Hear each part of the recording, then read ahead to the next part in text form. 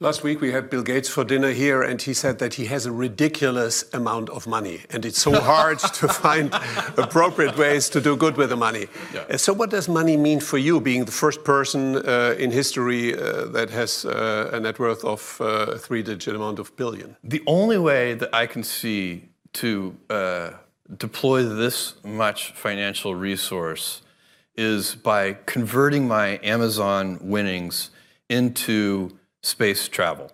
So that's basically, Blue Origin is expensive enough to be able to use that fortune.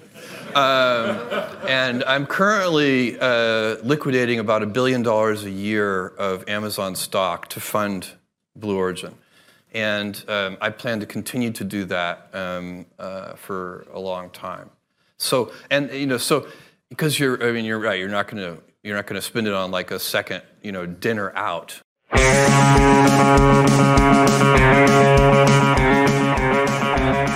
Welcome, friends. David here for Left Reckoning 120. How's it going, Matt? It's going well, David. Good to be with you. I always like to go refresh our memory on Jeff Bezos and how he just can't figure out how to spend all this dough. And I will just tease earlier, we have Corey Pein, whose article in the Baffler about, it's an older article, but it's still relevant, about the privatization of space exploration. It's something that I've been really stewing on for a while, and I forget where my train of thought was going on there. Because here it is. You'll never guess what it directly precedes that discussion there. I'll just leave it at that. Okay. Well, if you want that, we'll be playing the rest of it later. So make sure that you join us. Corey Pein, good friend of the show and also TMBS alum, will be joining us. And then a little bit later, we have Baehr-Breen, who's going to be joining us to talk a little bit about what's been going on in Minnesota, which is a state that I think a lot of people have been sort of maybe going red in their crystal ball. Hasn't really been the case, and he talks a little bit about why the progressive movement has been as successful there as it has been. We're also going to be taking a quick jump in to look at all the stuff that's happening with our illustrious Attorney General right here in the great state of Texas. And we got more fun stuff coming to the post-game, patreon.com/Left Reckoning. If you missed it, we had Emma Vigeland on the program for our bonus episode last Sunday. Really got the right-wingers mad from the 1 minute 30-second clip that Matt put up on Twitter. Oh, you're quiet. Yeah, those people, they live bad. It's very interesting how provocative that is. I especially like calling people pro or anti-homeless libertarians. I think certain right-wingers don't like that formulation, even though it's absolutely true. And I'll just say, as Andrew Gillum, a now disgraced former gubernatorial candidate for Florida, said about Ron DeSantis, a hit dog will holler. There you go. We'll get access to that over at patreon.com/Left Reckoning. But before we get to Corey, we got to talk about the big news here, and that is the likelihood here of very significant cuts to social programs in order to appease the Republican Party. And it's been something that's been a slow boil for a little while. We've been talking about on this program, particularly what it's going to mean for people who are on social programs like TANF, people who aren't SNAP. These work requirements are extremely draconian and nasty and anti-worker. And again, completely avoidable. One, this is something that's avoidable. Had the Democratic Party had the foresight, which they knew about it. Yes. To do something about, I'm sorry, like in both of our lifetime, Matt, since you've been covering politics, right? Since we've both been adults in this world. How many budget fights have you seen in this country? Yeah, there's especially like one with Joe Biden, should remember, because he was vice president during Obama's. And there's this thing here, which is, the Joe Biden and the Democratic apologists will say they're averse they're worried about certain things happening. Well, if you're so averse to this situation, you could have dealt with it in December. And what they're really averse to is dealing with the part of the party who actually wants this sort of shit. So they can actually grind people's faces into work requirements, or can codify the return to student loan repayments, right? Like and there's zero appetite among party leadership to deal with those people. Like it's been a constant, and not even party leadership, but like Jayapal, and like that's why we've talked about the failure of the Progressive Caucus to name that thing, and that's why it's so laughable to consider this FDR sort of presidency. Oh my Although, I God, guess, are you kidding me? to be fair, FDR wasn't going to call out the like Jim Crow part of it, but he at least like called out the like capitalists. And no, of course, credit, like, but FDR would never let, for example, the Republicans kneecap his major spending policies like this, or the corporatists, or pro-capital wing of his own party. Mm-hmm. But you brought up Jayapal, so let's bring her up for a second. And I mean, before we bring her up, I mean, like, I think everyone at this point knows what's in this, but just a real quick, understanding. One, it does nothing about the military budget, right? It's going to allow the military budget to continue to grow exponentially. It's a green light. Yeah. There's no attempt, this is talked about as a fiscal crisis, right? Oh, we don't have enough money. We need to like reduce. And when you don't have enough money, you have to do two things. You have to make cuts to spending, right? Even just like a household, the favorite analogy of little freaks, the household, like if you don't have enough money, you either need to cut your spending or you need to increase your income. This does nothing to increase the income. In fact, it kneecaps a lot of policies that we're going to at least be able to get back some of the tax revenue that the wealthy hoard. And they already, like, the thing is like about the American tax code is this already fucked up in the way that it's written. But then in practice, it's even worse, right? So these cuts that are likely coming to the IRS mean that like those super wealthy people who already aren't taxed like on the piece of paper high enough, but also don't pay the taxes that they're required to pay in the first place because they have lawyers and a lot of smart people around them who shield them from audits from the IRS. Cutting that IRS funding means that more and more of those people won't be paying their taxes.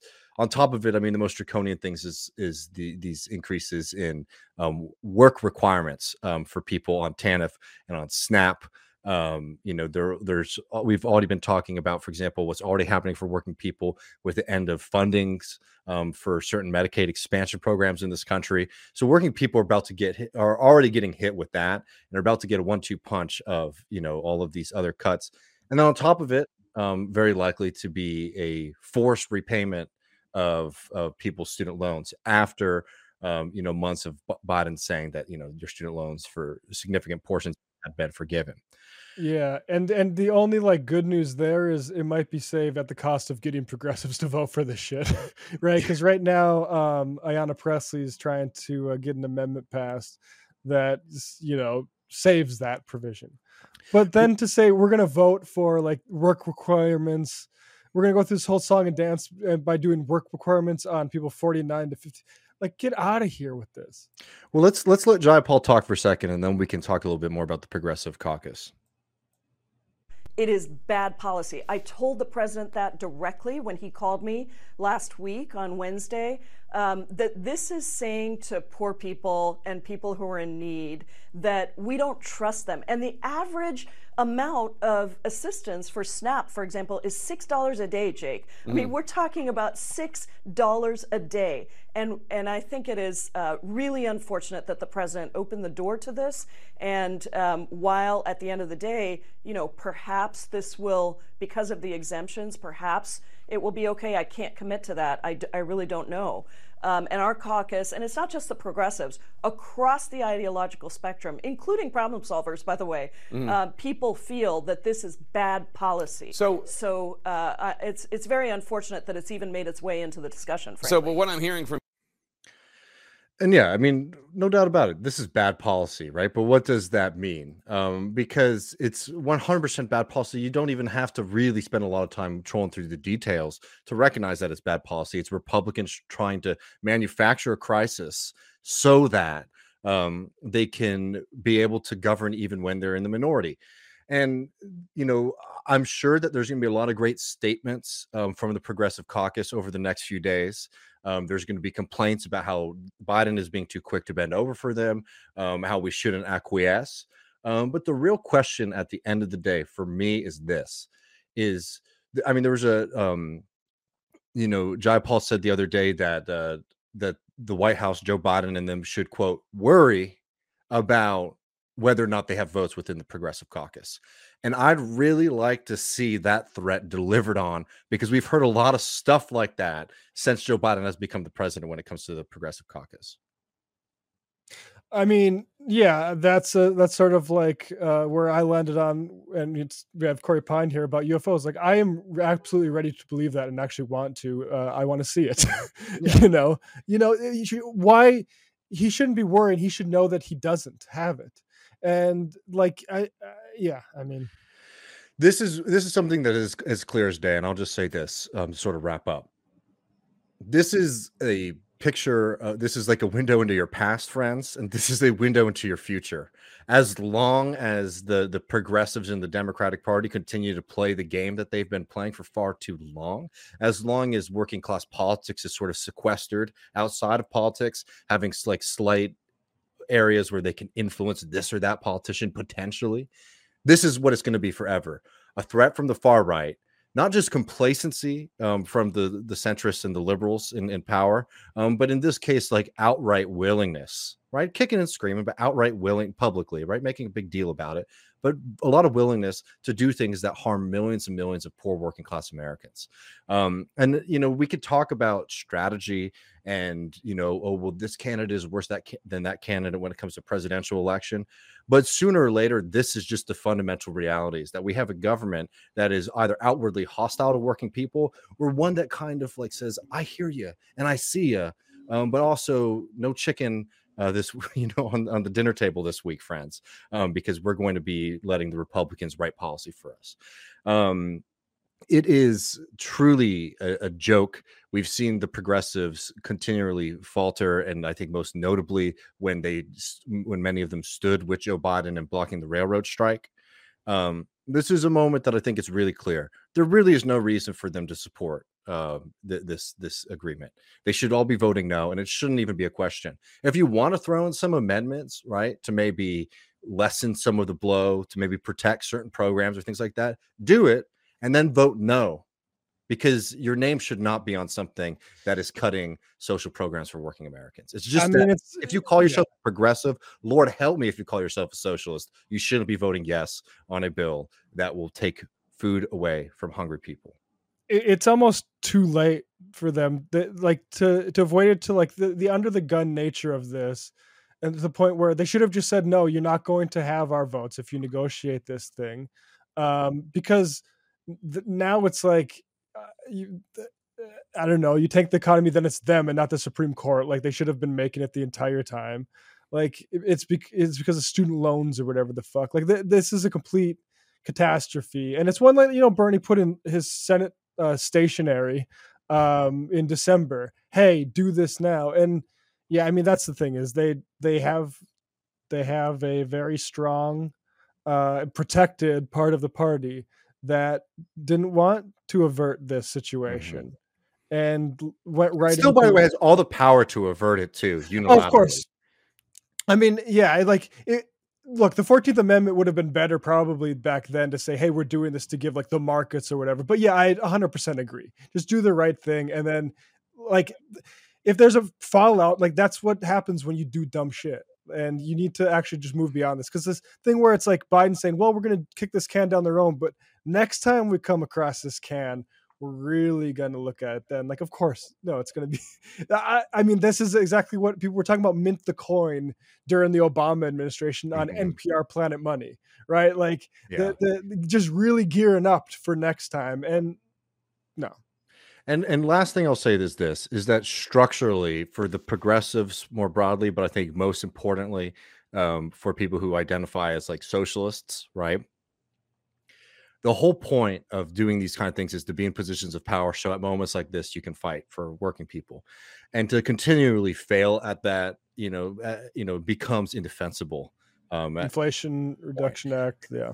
And beyond that, this also comes to us, to people listening to this program. People did not talk enough about what the end of this COVID funding meant for millions of people on Medicaid.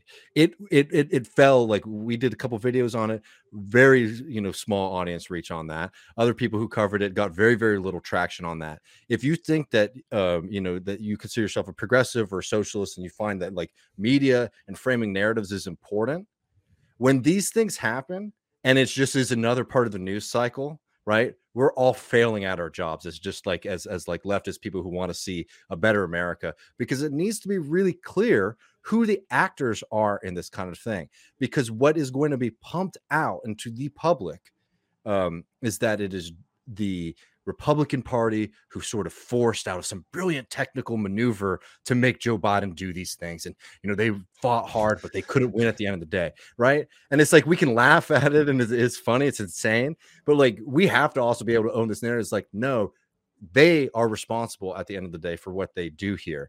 And, it starts certainly with the politicians, and the politicians who consider themselves to be progressives or democratic socialists or whatever. But it also comes down to this entire movement out here that you can't just let these things move away in the news cycle, because they're really damaging. And they set all kinds of working class politics, not just like the actual experience of people, but just like the idea that things can maybe get better by participating in politics when these things fail. Yeah, I mean, I think the most useful thing about this sort of failure is how clean it is, because the idea that Biden was maneuvered is, I think, ludicrous. Here's Joe McCarthy, his opponent in this. For things we bought that we can return, like COVID money to China and others, we're bringing that back. We might have a child that has no job, no dependents, but sitting on a couch. We're going to encourage that person to get a job and have to go to work, which gives them worth and value. So they're saying like a child that has no job sitting on a couch collecting welfare. That is the second time he said that. He said, and that's not, the work requirements are for childless adults. Mm-hmm. And so like, that's the mastermind opponent, is the guy who's saying we're putting children to work to like motivate them. Right. And, so you get a clear sense. It's like psychology, right? Like you can dissect the stories you're telling yourself in your mind about your life, but the real thing that's telling the story is how you behave. Mm-hmm. I think that's right. Well, folks, we're going to take a quick break, and we'll be right back with Corey Pein. So stick around. We're going to be talking about the rich and their efforts to colonize space. We'll see how likely that is, and also if that's a good thing or not. Yep. Actually, we'll try to bring Corey on. All right, you want? Yeah, Corey, are you there? Okay, we might have to give Corey a call. Yeah. So yeah, all right, folks. I'll play some music, and we'll be right back.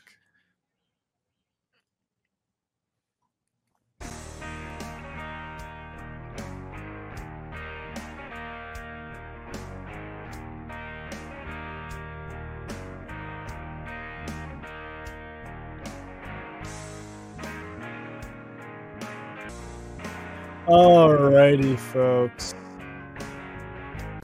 Looks like we have Corey now. Welcoming to the broadcast now, one of my favorite tech writers, and also a coworker, Majority Report, right in the AM Quickie. Corey Pein, welcome to the show, author of Live, Work, Work, Die. Thanks for having me, guys. And I missed one word as I say that. Live, work, work, die. There's 3 works, yeah. It's okay. I usually give people a pass, just like if they mispronounce my last name. It's, Am I doing that? No, Pein is right. You got it. I didn't mean to put that idea in your head. if after all this time. So we have Corey back to talk about a subject that's been kind of on my consciousness for a while. I remember back at 2007, 2006, when I was first getting into podcasting in the skeptic movement, in the astronomy sort of sphere, they would talk about this privatization debate. And this was before I had like sort of strong socialist conviction. So at that time, it was sort of like I was hearing both sides of it. I'm like, ooh, I'm interested in these guys that say this is going to bring a lot of innovation. But it was kind of like settled. It was like, we're going to do this. And so, Corey, you have this piece in The Baffler. Let me flash that up for people. That I think really, I sort of put the call out for anybody who's done a treatment of this issue. And I didn't know that you'd done a piece in The Baffler, Dawn of the Space Lords. he put up here, and I got this. Let me just share it so people see it. And so I guess the first question is, we know like Elon now, like this whole generation, I feel sad that like almost like current younger generations don't really even have the sort of state NASA experience. But like, what was the public space program? And, I guess you can maybe idealize it a little bit, and then you can, I guess, undermine that utopia a little bit. But before we got to this present privatization where Jeff Bezos and Elon Musk are leading us into space, what was this? What kind of situation did we have before? Well, back in the heyday of the space program, it was really a nationalistic beacon. It was sorry. Got to deal with it. I thought locked him out, but it was really like considered the pinnacle of American accomplishment, especially with the Apollo program in the 60s and 70s, where we sent astronauts that actually walked on the moon. Nothing like that has happened since, and obviously nothing like that had ever happened before. So it was a way of America sort of boasting about its technological and scientific advancement over other countries. And it didn't become a sort of privatized playground overnight. Even in 1962, when JFK gave a big speech and said, "We choose to go to the moon," he talked about the jobs that would be created and the new companies that would be created to support that effort. But over the decades since, it's really become what you see today, which is this sort of pathetic picture of guys like Elon Musk and Jeff Bezos launching their toy rockets, and we all get to watch as they explode and don't get anywhere near the moon. And that was a process. It's interesting that you actually heard a debate about that, because the process of privatization really has taken place over decades without a lot of public debate. Mm-hmm. It's something that's been decided in closed rooms for the most part. So, and I can get into a little bit about the incremental steps along the way if you want. But yeah, well, I just want to like dwell on. I remember coming up, there was all this, and maybe they still to this day, this advertisement of, this was space technology, and there was this idea that like, and I think you're right, like the sort of naive idea you have growing up is, oh, we went to the moon because we were just curious about science and stuff. And then you realize like, oh, if we weren't trying to intimidate the rest of the world with our technical prowess, we wouldn't have done that either. But it is interesting. Like there's a JFK tape I've heard where he's talking with NASA advisors, and he's like, actually, I don't really care that much about space, right? Like this needs to have some sort of practical impact. But to me, it's like, as cynical as that is, and like you said, the nationalistic element of it, it seemed like more, I don't know, it seemed better than like we played the clip of Jeff Bezos saying, I basically can't figure out how else to spend this surplus cash than, rockets. Yeah. I mean, why should Jeff Bezos be making all these decisions about how humanity is going to interact with outer space? There's really no precedent for it. And well, there is precedent for it. I mean, the colonial period of world history is probably the closest comparison. And guys like Jeff Bezos seem bent on remaking all those mistakes. And it was better when JFK gave a speech to the UN a year after that 1962 speech I mentioned, where he talked about peaceful cooperation among nations in the exploration of space. And that's an idea that's really been lost. In fact, it's illegal. Right. There was a law, an amendment passed called the Wolf Amendment in, I think it was 2011, that said because of national security concerns, the U.S. was no longer allowed by law to cooperate with China in space. Or at least it needed clearance from the FBI, and maybe Congress needed to sign off. So since 2011, that's been an impossibility. And it used to be the sort of utopian idea underpinning the space program. Even if it was military, it's hard to disentangle it from the military applications of launching these rockets and gaining, space superiority over the Earth. That idea that there would be international cooperation was there. So I think you're in solid ground saying it's objectively worse now when nobody's even talking about that. I know. I thank you for bringing that element up, because like you could forgive like 8-year-old me for not knowing that we did this because of arriving with the Russians, because there's like the International Space Station, and we're doing like all these news stories of like, look, we are doing international sort of missions together and stuff like that. And yeah, to hear that was outlawed, that is really, I mean, hugely scandalous. But you know, you wanted to talk, or if you want to go on that, but I do want to give you the opportunity to talk about the nuance of how this actually did move into a privatization thing. Because, like you say, like I think what I heard on the podcasts on like, you know, Bad Astronomy or whatever was mainly, or Neil deGrasse Tyson was sort of maybe a manufacturing consent for decisions already made. Well, guys like Neil deGrasse Tyson, I mean, he's got different politics than Carl Sagan, who he kind of emulated, you know. And so on issues like, you really see the libertarian stuff come out with guys like Carl Sagan, or excuse me, with Neil deGrasse Tyson and Bill Nye. They're very friendly to industry, and they get a lot of their support from industry. And so they're very sympathetic to it. And it's really been industry's push that enabled this privatization to happen. So, you know, NASA was partnering with companies from the very beginning, but it wasn't really until the 70s that it started outsourcing heavily. And then in the 80s, with the Reagan administration, legalized private space flights, you know, and you can argue about whether that was a good thing or not, but it wasn't really a possibility until then. And then in the 90s, the Clinton administration set up an Office of Space Commerce under the Commerce Department, which was really coordinating how privatization in space would work, finding opportunities for companies there, and then shaping the policies that would allow it to happen. And really, I think some of the worst legislation in this area that passed was introduced by now House Speaker, then just another representative, Kevin McCarthy, and signed by Barack Obama in 2015. And it allowed American companies to claim as their private property things that they find in space. So this is set up to help develop asteroid mining, a very hoped for lucrative area, to encourage private satellite developments like Elon Musk's Starlink, and to create an incentive for American companies to lay claim to what they find in space in a very colonial manner. Well, I mean, sorry not to cut you off, but like, I think it's an important point to make is that, you know, regardless of what we do internally in this country, which is usually fucked up and very also colonial as well, there's a lot of gall to say that, like, oh yeah, that those rocks, like the solar system, you can own those things by decree of a government of a territory on the, you know, on the planet.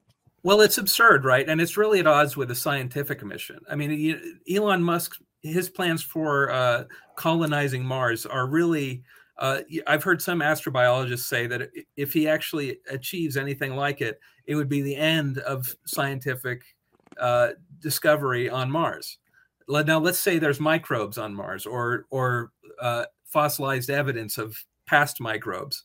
Now, what's going to happen if Elon Musk sends his crews up there and they start digging up rocks, siphoning up water? Like, that is where the evidence for extraterrestrial life would be. And you'd have these companies with a mission of profit, you know, essentially getting to decide what scientific research is done. Yeah, I mean, I want to get to whether or not these guys are even good at it yet in a second. But I mean, I do think that, like, this is like, space as a subject is such a good spot for like social satiation. I don't know if you were a Star Trek socialist, Corey, but I know a lot of people like had the, you know, a lot of people I've talked to, like, they had some kernel of their radical politics come from like science fiction, thinking about a better future. And like, so many good high school, college stone conversations on the couch around like a different way of living do seem to revolve around space. And like, you know, this is just a very clear example of something that, like, regardless of even what the history is, like the aspiration is something that should be collective, should be like human centered, right? Being just directly threatened by these private interests and private corporations in a way that I think a lot of people aren't even wrestling with, like, just how serious like these questions could be, as you were just saying. Well, you know, the idea of whether they're capable of achieving these things is one thing, but as I wrote in the Baffler piece, it's somewhat secondary about whether they can achieve it, because what they're asking for is a free hand from the government to operate as they please in space. Yes. Jeff Bezos wants to build he's not so into colonizing Mars. He wants to build an orbital platform like in that movie Elysium, where all the rich people can go. And he wants to, once that's done, he says, then we can turn Earth into a nature preserve. So it's like, okay, so who's going to execute the mechanics of that? Jeff Bezos? I mean, is he proposing? Well, the rest of us, like the poor, will be the animals in the zoo. Right? Basically, yeah. Yeah. That's like Colonel Sanders saying, I'm going to be vegan in heaven. Like, sure, man. Like I just don't buy that. Like, yeah, or Elon Musk being like, probably direct democracy. I mean, leading up to that point, we're going to like massively abuse our workers. But once we're there, we're going to do the direct democracy. Yeah, it's a bit of a charlatan's promise. You can't trust them. And pretty much the only person in the U.S. government that's complaining about any of this is Bernie Sanders. Maybe not a surprise to your audience, but when I was doing my reporting, I found very few vocal critics apart from him who are actually in a position of influence. And I'm not sure he's actually in a position to change, this decades of policy drift in favor of privatization. I'm not sure what it would take. I mean, I'm of the mind that, the United Nations is the appropriate venue for these things, but there are treaties that would restrict private activity in space that the U.S. is not a party to and hasn't ratified. I think that's really like what I like about the pieces, like to the extent, and why I think David's right in saying this is a radicalization, because like to the extent you take these issues seriously, like extraterrestrials or like space travel to other systems, it needs to not be authored by these guys, because like the way that they say like, okay, that asteroid's ours. That's exactly the sort of behavior that would make us be very afraid of a visitor from another solar system, right? If all of a sudden they decide, oh yeah, actually Earth, nice water you got there. We can use some of that, right? Like that's exactly, it's just us projecting our current values. And it's like, again, what David said, the colonial period, like Francis Drake, all these, like they were pirates for states to colonize places. And that's literally what these guys want to be, is they want to be the pirates. Well, it's not just us. Yeah. When you talk about us projecting our values, it's not really us. It's this sort of, patriarchal, old-fashioned idea of who innovators are and who explorers are and who scientists are. That is very colonial in that tradition. And, when you even drill down into the workplace policies, this is another argument against privatization. I mean, SpaceX, allowing rich people to buy tickets to go up into space, you're not going to see the same diversity of different kinds of people going into space and doing that work as you would if the federal government were doing it. It's just a fact, and it's already happening. Sorry, this is a very parochial point, but like one thing that always made me happy as like a Texas guy, and somebody who's also very interested in space, or just as a Southerner, it's like so many of these characters were just like, they were just like Bubbas, right? They were just like redneck guys who the government would hire. Obviously, a lot of them came out of the military or whatever, but they were just like guys from small towns across the South, and they're just like, you're going to be like the first person to go out into the universe, right? Really, really amazing. And like, I'd prefer the government with its limitations, maybe having a more representative body of people having access to that than just like, do you have, what is it, $250,000 or whatever to just blow away to be in orbit for 5 minutes as the kind of line for who gets to go to space? Well, it's not just diversity in hiring. It's also, workplace safety and other rules that are, they don't just come out of nowhere. They're actually important for getting the job done right, and at least 8 SpaceX Starship rockets have blown up in the last 3 years. The most recent being a couple of months ago over Texas, and creating a huge environmental problem that there's now lawsuits over and things like that. That shouldn't be happening. But when you look, SpaceX, as I discovered reporting my book, has a nickname among people that are the cohort to go work for it, and it's SlaveX. And, it's the kind of company where you might do a 12-hour shifts, or have to wake up at 3 a.m. to answer an email from Elon Musk because it's so urgent. I mean, that's not how you sending humans into space, or even just objects into space, is pretty refined work, and it shouldn't be done by people pulling all-nighters like they're doing Silicon Valley software or something. It's fundamentally different. So we do a lot on Musk here, particularly in like Boca Chica with SpaceX and the damages there. But We haven't really covered Bezos's company and like the other ones that are like getting into this privatization. I mean, could you give like the audience a little bit of like the state of play, for these companies at the current moment? Yeah, sure. I think the first one that people might have heard about was Richard Branson's Virgin Galactic. I'm not sure the state of that. I think he's had to sell off some assets recently. A lot of these are money losers, money losing projects, sort of billionaire vanity projects in a way. Jeff Bezos has Blue Origin, which, as your clip said, he peels off Amazon profits and pours them into this project. As far as working conditions and stuff go, it's reputed to be similar to SpaceX, which is not great, and probably the engineers and astronauts would be happier in the federal workforce, I would imagine. And then you've got SpaceX, which is sort of the flashiest of the bunch, and maybe the most diversified in terms of what it's doing. I mean, SpaceX is also launching these Starlink satellites. We mentioned earlier how hard it was to disentangle space exploration from military programs, and that's really obvious with Starlink, which has become a crucial part of Ukraine's war effort, and which Elon Musk sort of show another way that this kind of privatization is really biting society in the ass. At first he said he was going to support Ukraine's war effort with Starlink networking capabilities out of the goodness of his heart for free. Yeah. After a couple months or a few months, he says, actually, this is costing too much money. So I'm going to need the Pentagon or Ukraine or somebody to pick up the tab for this.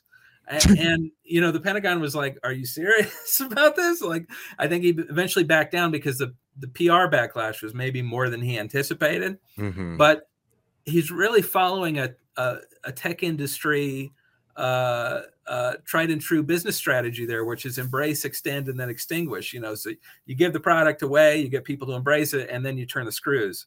Regardless of how you feel about U.S. support for the war in Ukraine, I mean, that is a pretty shady thing to try to pull. Mm-hmm. Yeah.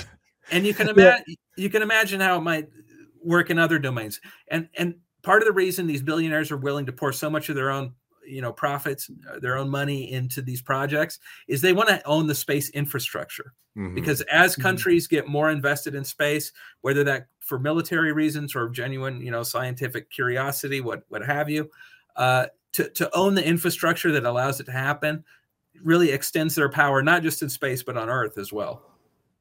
I mean, it's a wild time where Elon's kind of branded himself as a bit of an outsider. That you say in your piece that I think the Chinese space industry envies his closeness to the U.S. government as a contractor. Yeah, well, my understanding is that China just announced a manned mission to the moon for 2030. I think Russia is aiming for one around then too, but I guess I would say China's more likely to achieve it based on their recent performance in space. But China does have, despite being a communist-run country, does have a lot of private companies involved in its space program. My understanding is, though, that most of them are get regional funding. That may be changing if they're trying to do a manned mission to the moon. But from what I read, Chinese companies that are in the space industry are jealous of Musk's access to decision makers in the U.S. So let's play now. I do have this direct lead in to Jeff Bezos. He's talking to a guy for Business Insider, I believe it was. And this is what he was talking about right before saying, I couldn't figure out what to spend my money on. Oh, crap. I have to. Sorry. I need to just refresh and I'll be right back. Okay. That sounds good. Well, while Matt's doing that, I mean, could you talk a little bit about the waste that's going on right now in space too? Because that's something that's, unless you're ready, Matt, like the way that some of these companies are operating in our atmosphere, right, isn't always the most conscientious of like the future.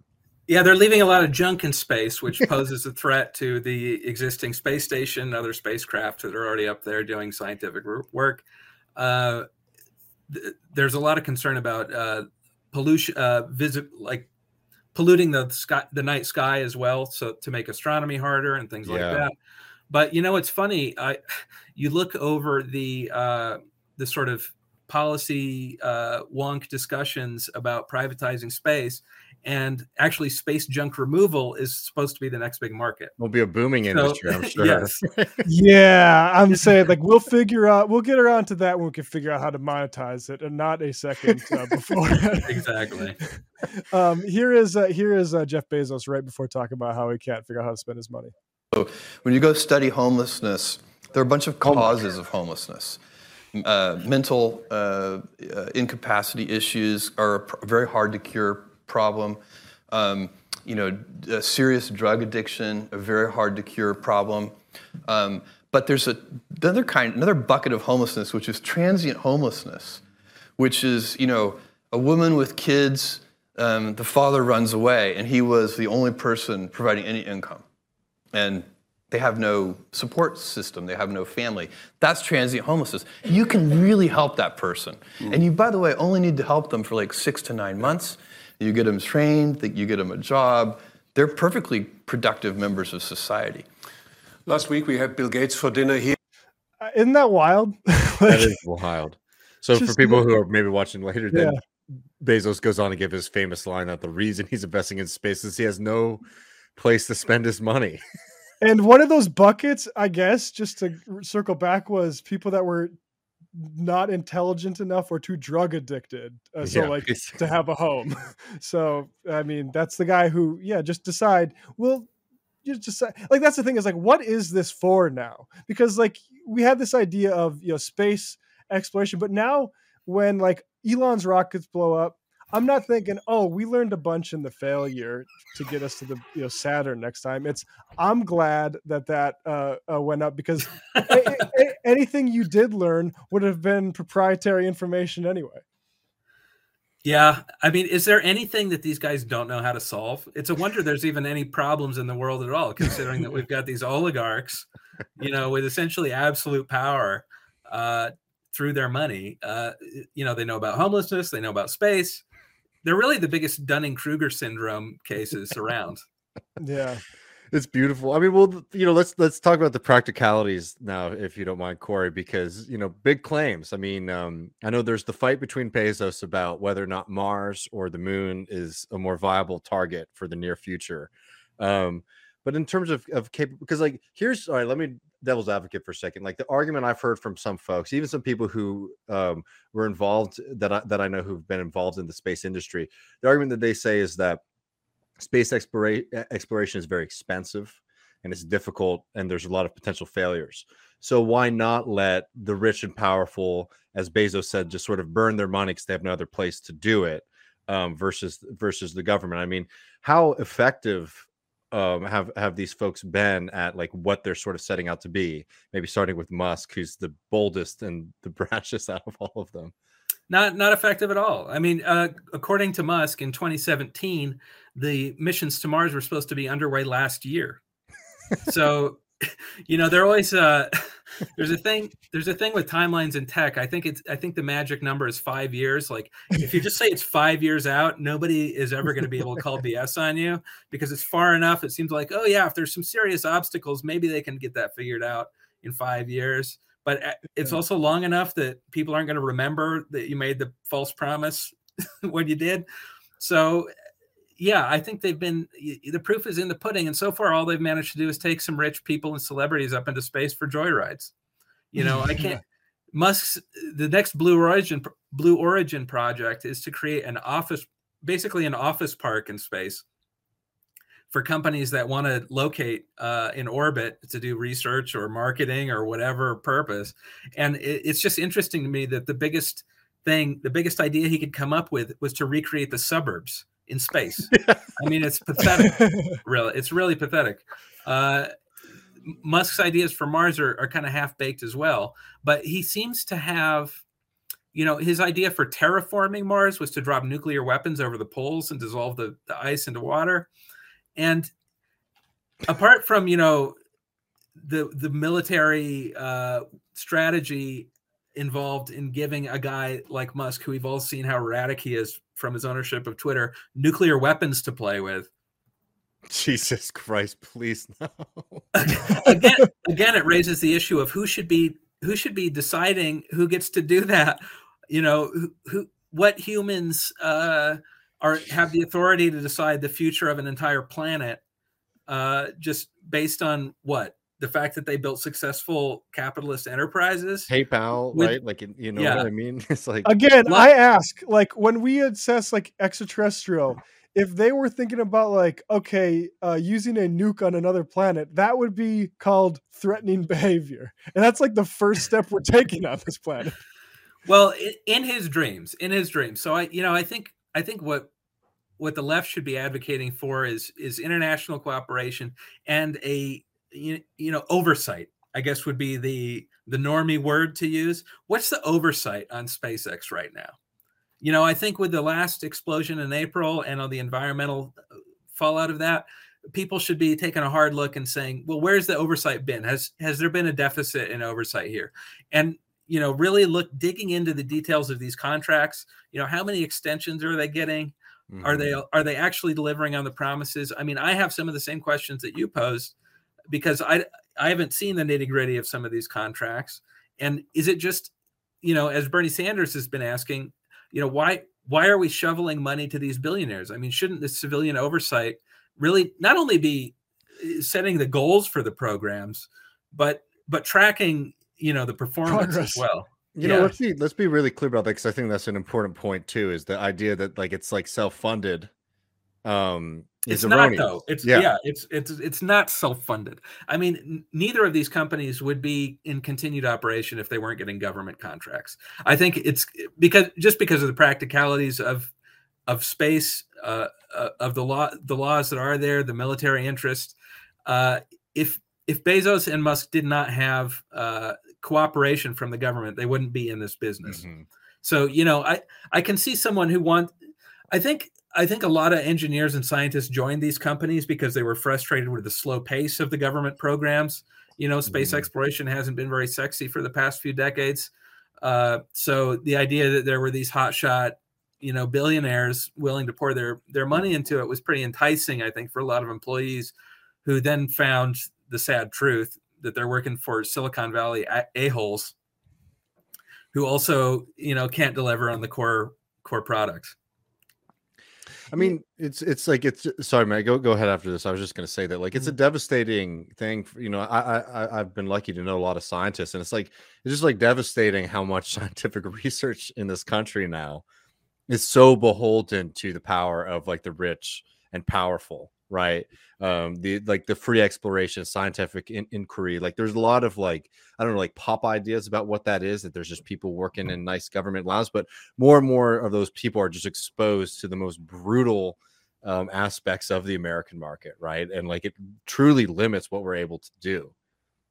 Yeah, I think, it's going to be really interesting to see how these Chinese and Russian moon missions pan out in the next decade or so, and what happens with the U.S. space program. I don't have a lot of hope that we'll have a whole paradigm change and get back to the ideals of international cooperation in short order without some kind of, something would have to happen to inspire that.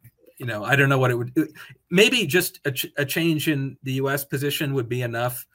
I'm not sure China would be running its own space station if it was easier to cooperate with the International Space Station, for example.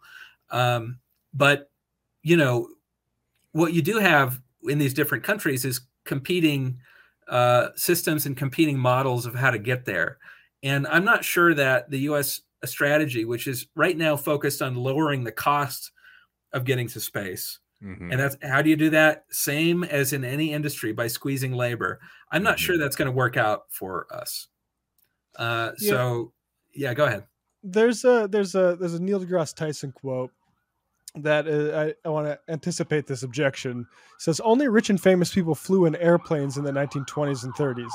Then it became a whole industry. If you were around back then, are you saying stop wasting your money on this stunt?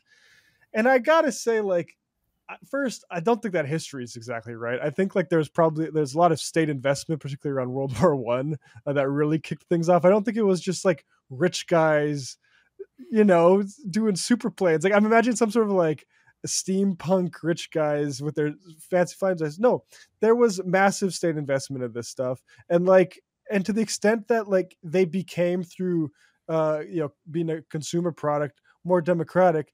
It's not because rich people liked it that way. Like it's not like they didn't resist that every way.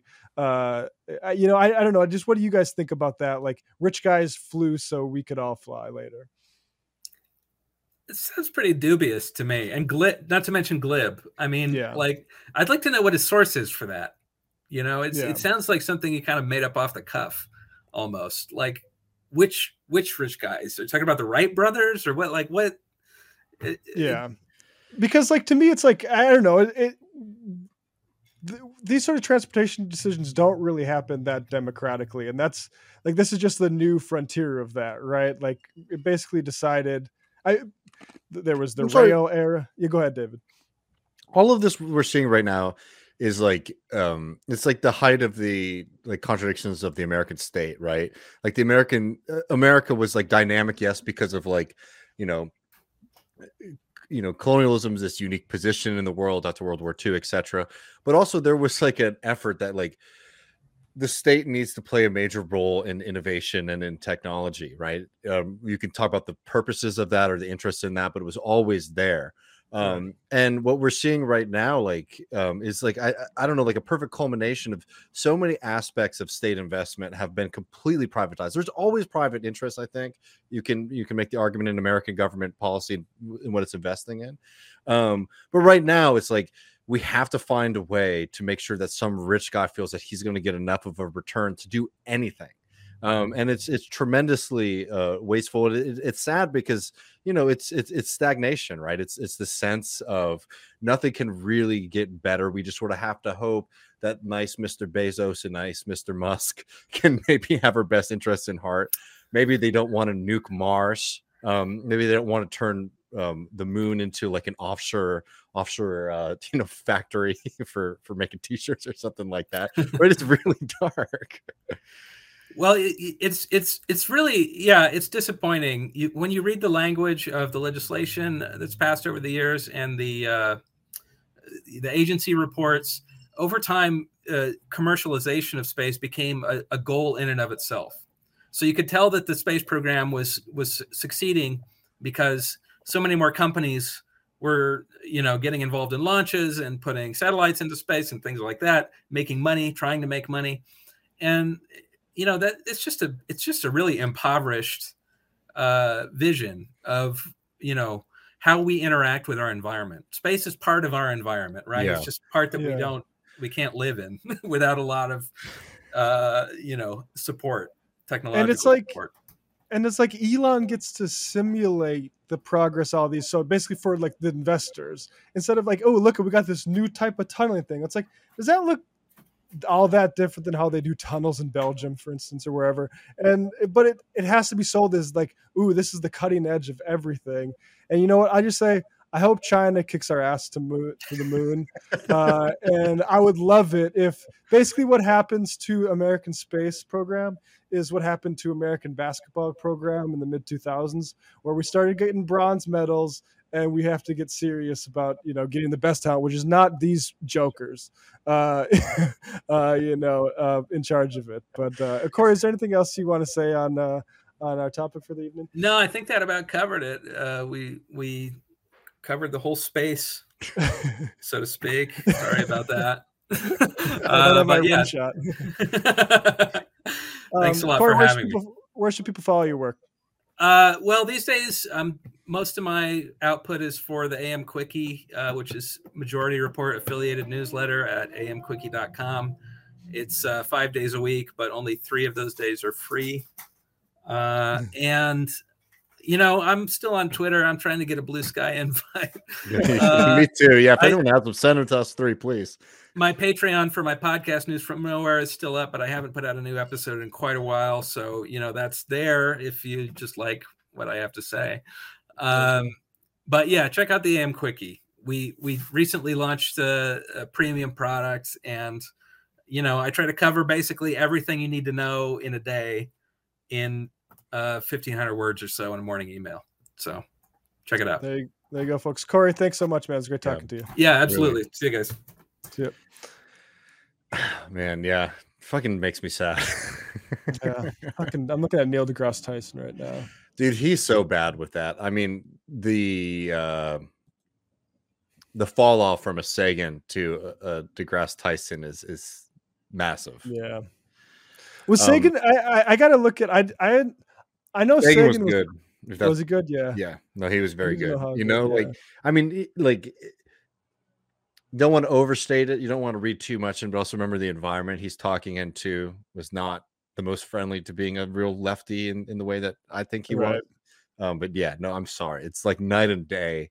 Because like, I'm not trying to be like too like dorm room about this, but there's something about space and that like humanity that I think is like that like human inclination to like see what's on the other side that like I think like melts down the kind of contemporary historical barriers on your thought, right? Like it's a good challenge, right? Because if you can imagine like being interplanetary, it's very dark to think of still living under capitalism. I mean, what's the sci-fi show, The Outer Rim, right? Which is on Amazon Prime.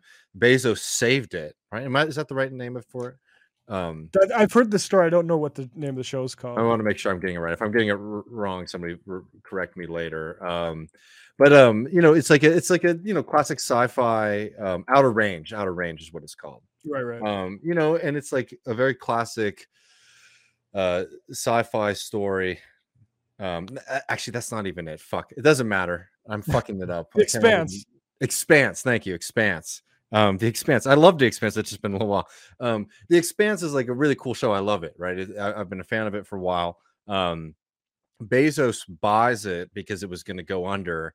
And there's something, I mean, again, like I like the show. I'm not spoiling anything for folks, but like there's something that's really sad about it that basically it's like we are like interplanetary species and we're still under like capitalism. Right. Yeah. That like the universe can change. Right. And we still have bosses. We still have exploitation.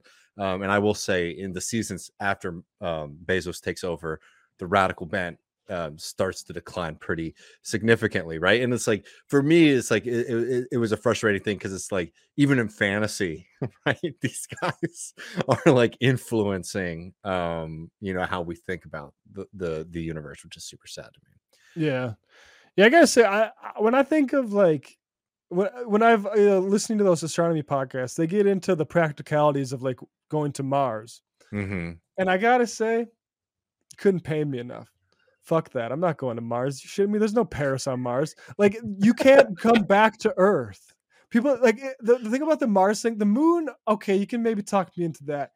The Mars thing, unless we get a massive advance in speed of travel and radiation protection, you can only go when they're like aligned in orbits. Like there's all sorts of things that are really confounding for like you can't just make quick trips back and forth, and I don't want that. I'm not going someplace for 30 years, right? Especially a place that doesn't have NBA games. So like maybe the moon, but that's the thing about this is like it's anti-human, and like so much of the AI stuff, like do you not understand that the human element is lacking when someone puts a chatbot that purports to be Socrates and a chatbot that purports to be Bill Clinton? I think we're going to play that in the post game. It's so dark. Do you not understand? Real perversion. It's a perversion of humanity. A lot of this ideology around those folks is a real perversion of humanity, and it sucks. I mean, we didn't get to make the point with Corey, but like, there's something sad to me about if you're a young kid. Like, I was super into space. I want to be an astronaut. Like, probably half of our audience when you're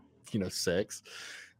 Sad to me to think that like people are watching SpaceX launches on TV instead of a NASA one, right? Yeah. It like it embeds the future in these guys' hands in a way that's really nasty. And as Corey was saying, it's not particularly accurate because they're not good at achieving the things they set out to do, right? Absolutely. It would be a problem even if they were, like innovating and changing the game.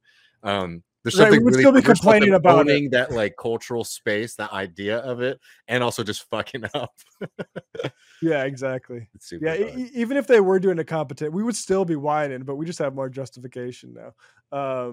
Yeah, Dawn of the Space Lords, Corey Yes. Pein. Baffler's great magazine. Yeah, if you're not familiar with it, that's like OG classic, great publication. Yep.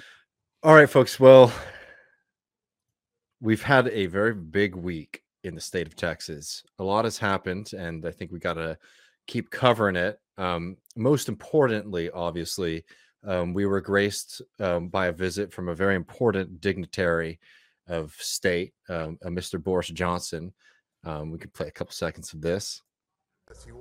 Thank you very much, and God bless you all, and good luck with cutting the budget and cutting taxes for the people of Texas.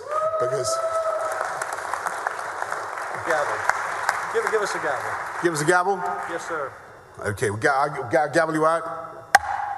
There you go. Thank you. Thank you. Thank you. Thank you. So yes, Mr. Boris Johnson did visit my home, and I was driving around town hoping that maybe I could catch a glimpse, but I should have gone to the Capitol. There's something about this Boris Johnson thing that I think is really funny, because basically, if you don't follow Texas politics, last week we were coming towards the end of the legislative session, which has now been extended, but we'll get into that in a second.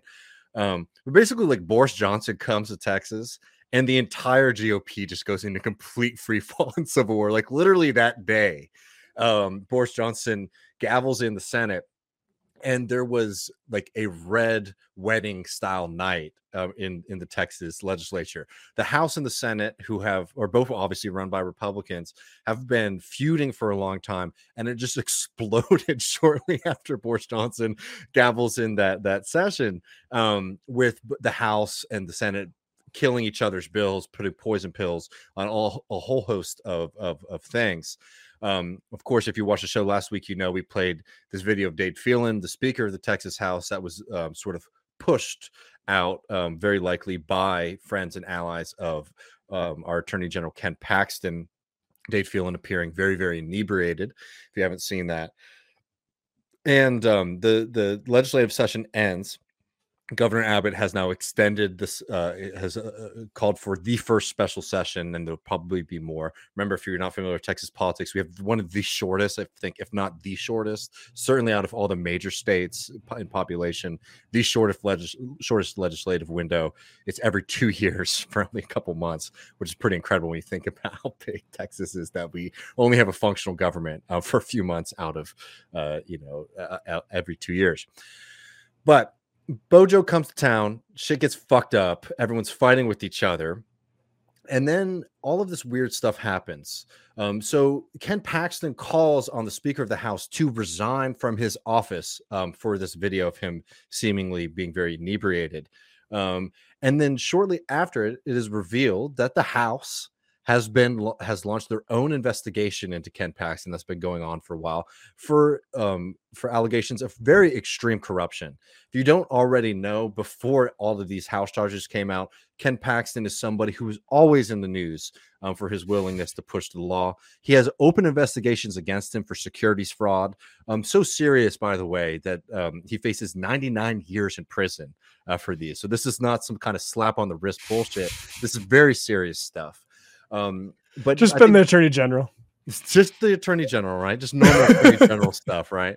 But what I think really irked the House was Ken Paxton, whose office is always in scandal, asked yet again for the Texas government, the taxpayers here, to pay for another one of his his settlements. There was a $3.3 million settlement that was agreed to with former staffers who were threatened by Ken Paxton when they were working in his office, and he had asked the government to pay his bills for him again. So this happens. Paxton calls on Dade Phelan to resign, and then the House releases its investigation into him, and it was much more broad than I think a lot of people expected. Shortly after that, there is this video, which we played last week, or I played on the Grissom stream, of a dumpster outside of the Attorney General's office on fire. Now, it's to be clear and fair, the Attorney General's office came out and they said they were looking for the perpetrator. That person has reportedly been arrested.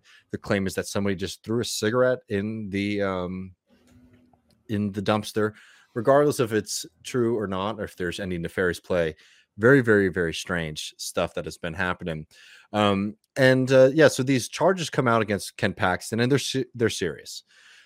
He has been charged with abuse of official capacity for diverting senior employees to perform work that benefited Paul, this person who is a real estate developer in the city of Austin, where the Attorney General's office provided at least $72,000 in taxpayer-funded labor costs, again, just for some rich fucking town. Who just happens to be a major donor to Ken Paxton's office. Misuse of public information for allegedly providing that same major donor with an internal FBI file related to an investigation into the developer.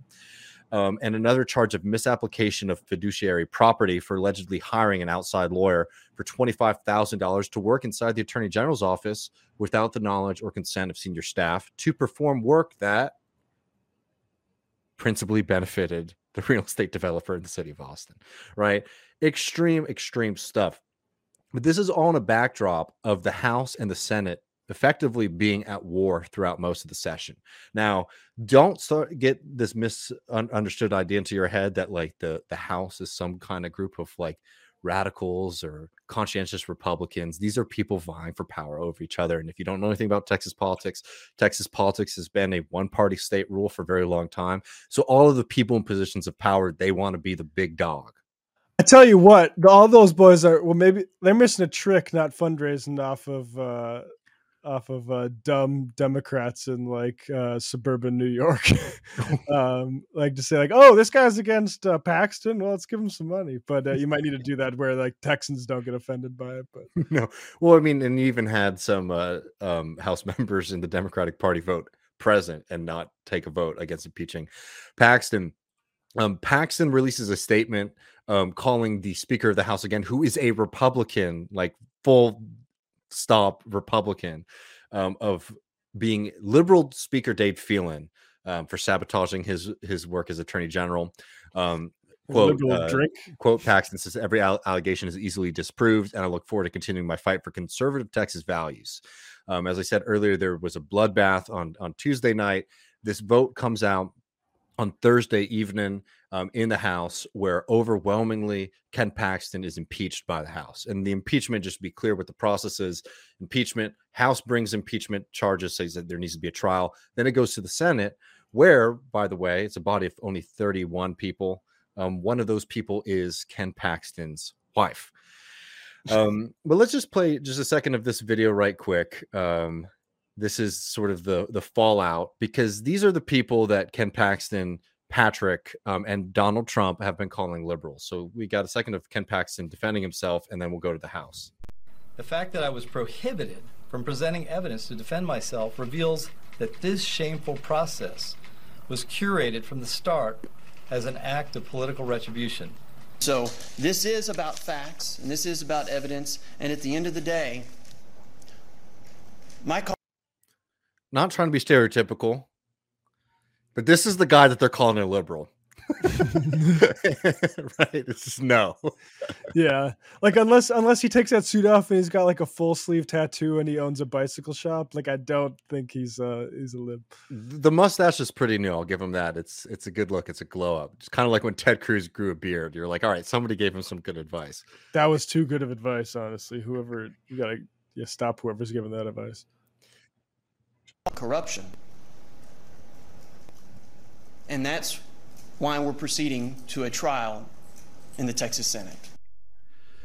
So Ken Paxton is now impeached, which means he is effectively, his office is on pause. He is on the sidelines until either Governor Greg Abbott puts a replacement in or these proceedings finish. The plan right now is that the trial has to be held before August, I believe, 28th, which is probably bad for Ken Paxton, because it means that this can be kicked down the road for a few months, maybe get another guy. Because I'm sorry, one of the nicest and cushiest jobs in the Republican Party right now is to be the Texas Attorney General, because all you do is sue the Biden administration on whatever the fuck you want. right? It is like a sweet gig. It gives you a lot of national attention. There are people, I'm sure, who are clamoring to be in that position, and I'm sure would do just as much damage as Ken Paxton has as the Attorney General, but maybe without the fucking $1 million indictment sitting over his head. Existing legal baggage, yeah. So, and again, like, remember that one of the things that really probably set this off was the fact that he asked for money again to pay for his legal wrongdoings, asked for taxpayer money to pay for a settlement for him. And Ken Paxton, of course, Matt, I'm sure you know, acted very innocently by calling up the vast majority of the Republicans in the Texas House and threatening them with political consequences if they took a stand against him, right? Acted like a mafia boss, and it seems like the Republicans in the Texas House are done. I say let them fight. The more that this can distract them and take them away from other things is good. It certainly took up the most of the energy in the last few days of the Texas legislative session. Again, we're in a special session now, but that's a limited scope. But the last thing I want to do is to just remind you who Ken Paxton is, and correct the record a little bit, because Ken Paxton did what any innocent person would do. Went and talked to Mr. Steve Bannon. It's certainly critical to my state, and that's why we fought off these 12 lawsuits. We had them in Houston, we had them in San Antonio, we had them in Austin, we had them in the counties where you'd have the most liberal judges. And it was a concerted effort nationally with lots of money going into it. And just knowing that we had 12 lawsuits that we had to win. And if we had lost one of them, like if we lost Harris County, Trump won by 620,000 votes in Texas. Harris County mail-in ballots that they wanted to send out were 2.5 million. Those were all illegal, and we were able to stop every one of them. Had we not done that, we would have been in the very same situation. We would have been on election night. I was watching election night, and I knew when I saw what was happening in these other states, that would have been Texas. We would have been in the same boat. We would have been one of those battleground states that they were counting votes in Harris County for 3 days, and Donald Trump would have lost the election. Okay, so let's say one thing up top. Ken Paxton has been a willing advocate for Trump in his election fraud nonsense, right? But let's be very clear about what Ken Paxton is talking about here, because it's a very funny double move that he's doing. What he's talking about, just to correct the record, because a lot of people have gotten really worked up, and I'm not saying it's good, right? But a lot of people, I think, and he's also doing this on purpose. He wants you as a lib out there to think what you're thinking, that he's saying that basically we like eradicated 2.5 million votes off the voter rolls that would have flipped the election in Texas to Joe Biden instead of Trump. No, what he's talking about doing there was that he was fighting against mail-in ballots in the state of Texas, because there were pushes to extend mail-in ballots in the 2020 election so that people might not be exposed to the COVID-19 virus when they went to vote for president. So he was arguing against people who were saying that they should have access to a mail-in ballot because they might have, they don't have immunity to the COVID-19 virus. Therefore, they should get, a medical ruling that allows them to vote via mail, which we don't have in the state of Texas generally. Right, without some exceptions. He's doing that because it gets you worked up, and then Ken Paxton is like the fighter against election fraud for the Republicans, and then for the Republican people, they get to say Ken Paxton's out there fighting for us, because Ken Paxton, despite all of his failings, all of his corruption scandals, remains wildly popular with the Republican Party base, not just in the state of Texas, but nationally. And certainly with Donald Trump, who has been putting his thumb on the scale in this state. Is Trump, how active is Trump in? Trump has been very active. I should have pulled up some of the Truth Social. I usually have to go through you to get those things. Because I saw, I saw an influencer, a former Trump 45 official. It was a D1 cheerleader. I forget what her name is, but she was like, "This is the uniparty, the rhinos joining in the uniparty attack on Trump," and it's fascinating to see that split be elaborated. To me, I don't know. Maybe Trump has to take his allies where he gets them, but even for Trump, who I think is a criminal, Yeah. I think basically like a lifelong criminal, like New York real estate, I think Paxton is a little bit too obvious in it. But I wouldn't blow any of my this is the uniparty stuff on a guy who's under indictment, like, I don't know, how long ago? This has been like this like for so long. It's wild that whole It's state. it's absolutely wild, and from as of today, his wife has not recused herself from voting again in a very small body, by the way, in this trial, which will be very interesting to watch. But And so this goes to the Senate now, and my understanding from you is that the Senate is more right wing than the House. Is that correct? I think the Senate is more loyal to like the big three, being like Patrick, Paxton, and Abbott right Okay. now, because the House gets its power through Dade Phelan, who has taken a role in sort of being against Paxton, challenging Patrick. That's why they're calling him liberal, Phelan. So anyways, we'll be watching this. I think that like the thing is though that the fact that the trial is going to be so much later probably doesn't work in Paxton's favor as much as you might think. Because one, he's out of power. It creates an opportunity for maybe Abbott. Abbott has been very silent on the past few days. This is Tuesday, May 30th. Maybe he says something while we're live or something later. Who knows? But as of now, he hasn't really said too much about it. About whether or not he would appoint somebody as an interim AG, to operate in the next few months. But like, let's just say he does. I mean, that takes some of the luster off of Ken Paxton. It gives the right wing a new person to rally around. Two, it also like it extends the amount of time. Like Paxton's going. The reason I want to bring up the Paxton thing is not to like defend Paxton's honor.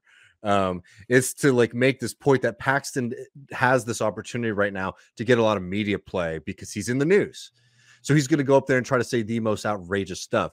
Ken Paxton played a huge role in purging people and trying to prevent people from voting in Harris County. It's not to say that like he's not participating and trying to deny people the right to vote, but he wants to sit here and say, I took 2.5 million people away for being able to vote in that election, right? Because it makes the Republicans who are going to be loyal to him feel a need to be loyal to him.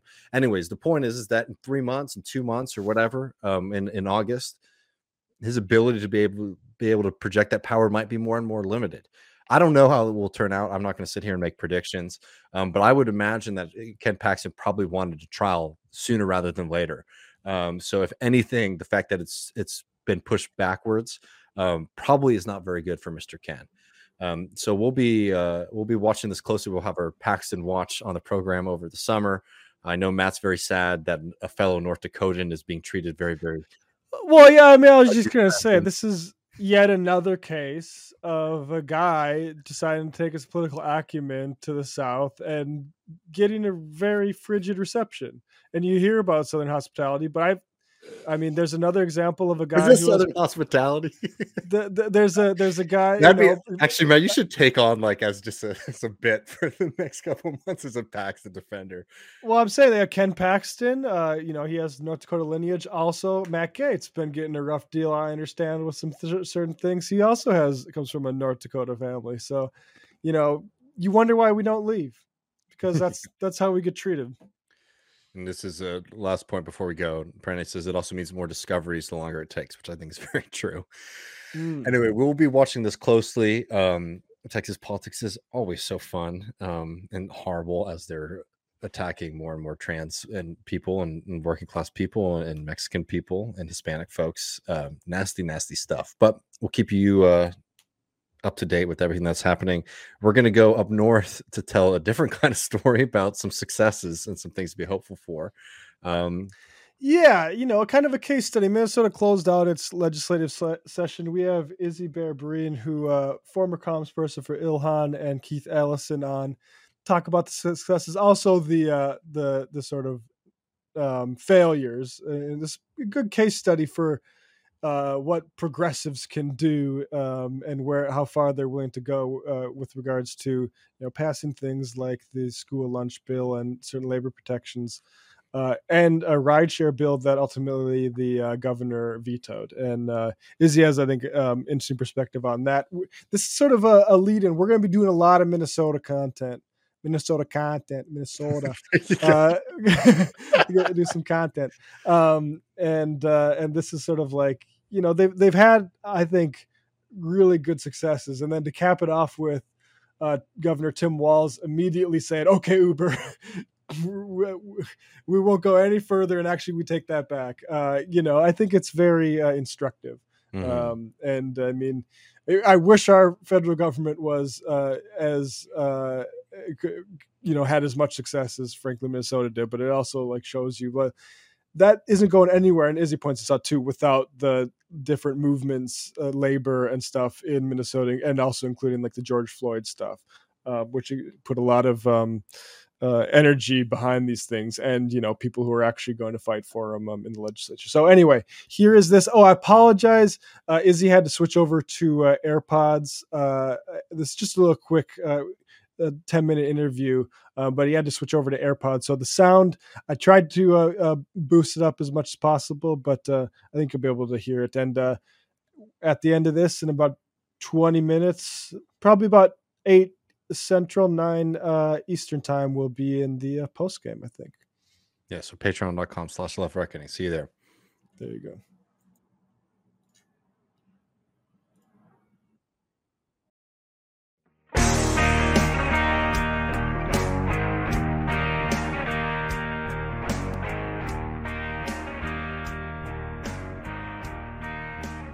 Welcome back, Left Reckoners. I'm Matt Leck. With me is Dave Griscom. Dave, hello. Hey, man. How you doing? I'm doing well. And joining us now to commentate on Minnesota politics is Izzy Baehr-Breen. Izzy is the former communications director for Ilhan Omar and press secretary for Keith Ellison. Izzy, thank you so much for joining us this evening. Yeah, it's a pleasure. Thanks, Matt and Dave. Thanks for having me on. Always of course. Love, talking Minnesota. Yeah, I mean, it's as a North Dakotan, it's my favorite state. And we're going to do a lot of actual Minnesota content in the coming months, including the history of the Farm Labor Party and some socialist stuff going on there. But let's talk about the actual electoral politics specifically. Minnesota recently just finished off a legislative session that had a lot good about it, and then a very bad capstone from the governor. But before we get into that, I've been concerned since I've left North Dakota about Minnesota going red. I've kept an eye on the Republican Party there. It's as rancid as they get. Sure. It doesn't seem to have gone red. So, can you just give folks a background for Minnesota's politics generally? Well, let me start by asking you guys a question. Do you guys happen to know, without looking at your notes, the last time that Minnesota voted for a Republican presidential candidate? I know this. It was Nixon. It was That's Nixon, right? And That's then right. Ike before that, but yeah. Well before any of us were alive. Yeah. I know there's always talk about Minnesota as a purple state, right? We had Tim Pawlenty for a while. We've had a split legislature. We've had split constitutional offices, but since 2008, it really has been a solid blue state. And if you look, actually, Biden's margins in 2020 were up above where Obama's were in 2012. Minnesota has followed a lot of trends in northeastern, heavily blue northeastern states, where the kind of outstate Minnesota gets redder as people congregate to the urban core. So, if you, for example, if you look at a map of, say, the 2020 to 2016 or 2020 to 2012 even elections, it looks a lot more red if you look at the county level data. But then if you look at the popular vote margins, it's increased for Democrats. So right.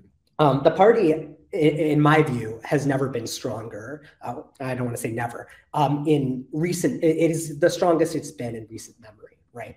Now, the one little break there, and this is why I think there's all this news about the legislative session this time around, is that we had a split legislature in 2010, right? Was when the last time we did redistricting. And while the Republicans didn't gerrymander the congressional districts, because those are done by independent redistricting commissions, the state legislative districts were gerrymandered in such a way that it made it extraordinarily difficult for Democrats to win the state Senate, which is why we've had a split legislature with a D+6 to D+8 popular vote margin. Right, this is a very common story. Wisconsin would be a solid blue state if not for the gerrymander, right? Legislatively. So that's that's kind of the recent history. And in the midterm elections, Democrats really got their shit together.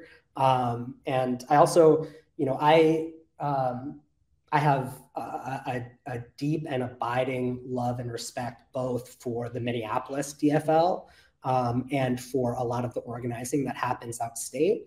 But I also don't want to take anything away from the labor and organized labor and social movements that really provide a good chunk of the ground game for down ballot races in Minnesota. And then, of course, look, you've got Minnesota District 5, right?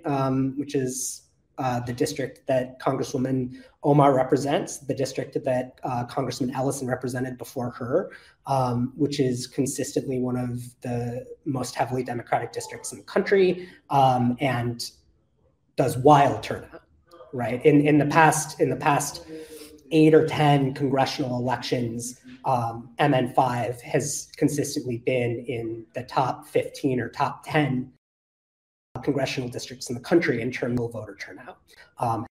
Obviously drives, that's why we win constitutional offices statewide, and it's why down ballot, in the Twin Cities metro, it's just a solid blue wall.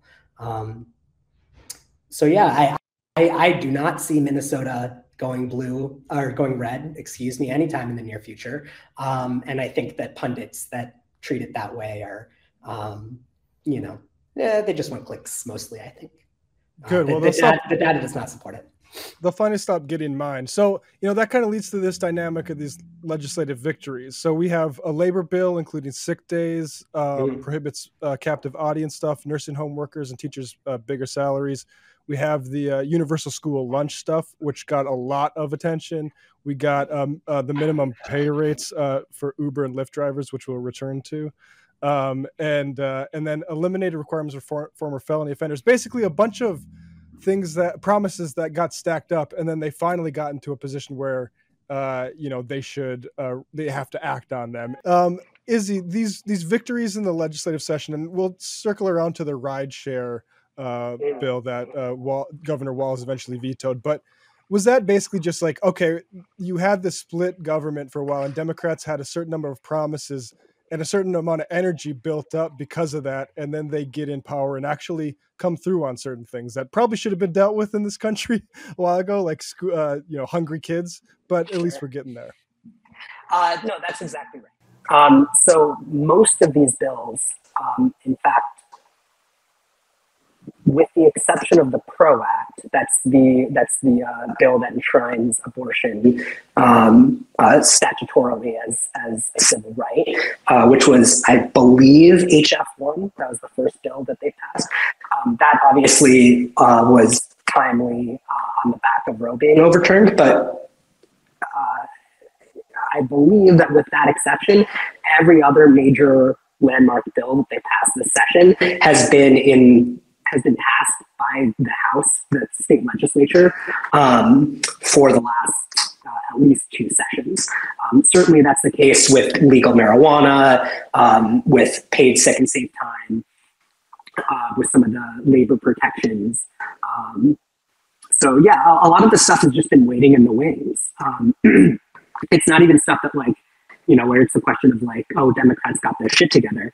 The DFL on the legislative side has had their shit together for a while, and the caucus is quite progressive overall. And the issue for the last 4 or 6 years has been a single senator. There's a 1 or 2 senator margin in the Republican-controlled Senate. they flipped that seat, and away they went. So, all of these things have been major priorities for the DFL for quite some time. And I think that this is an example of, they were ready to go. And I remember, just a few months ago, Michigan's legislative session started earlier, so they got to work a little bit faster, right? And they've been doing a lot of the same things. Michigan's story is pretty similar, I think, to Minnesota's right now.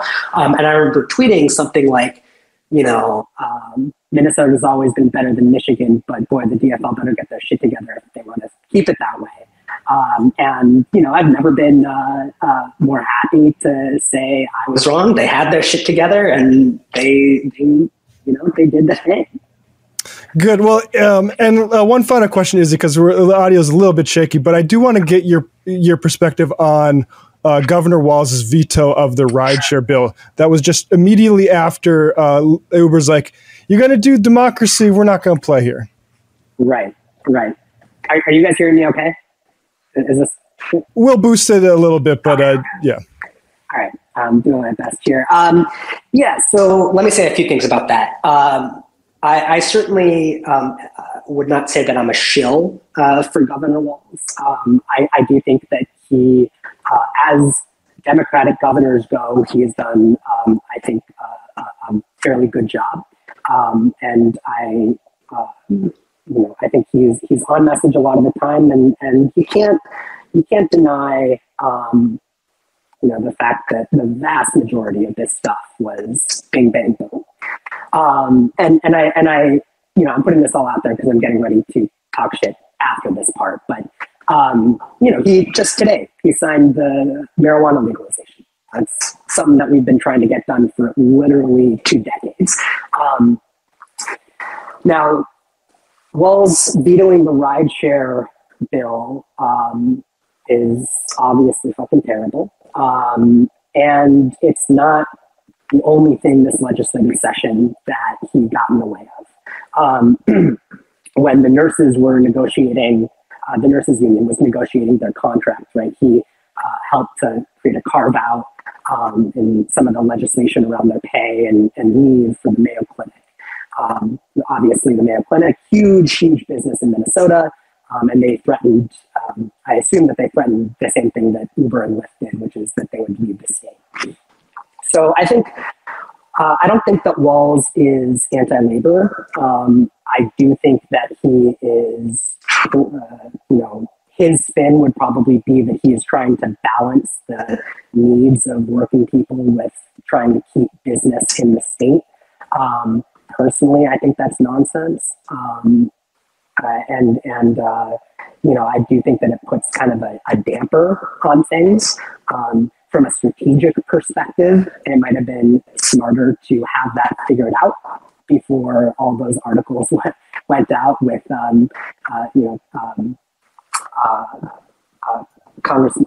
State Congressman Omar Fatah celebrating with all of the drivers, right? And then 2 days later, So there was some coordination that probably should have happened from like a strategic perspective. I also can't say that I'm super surprised that he vetoed it, right?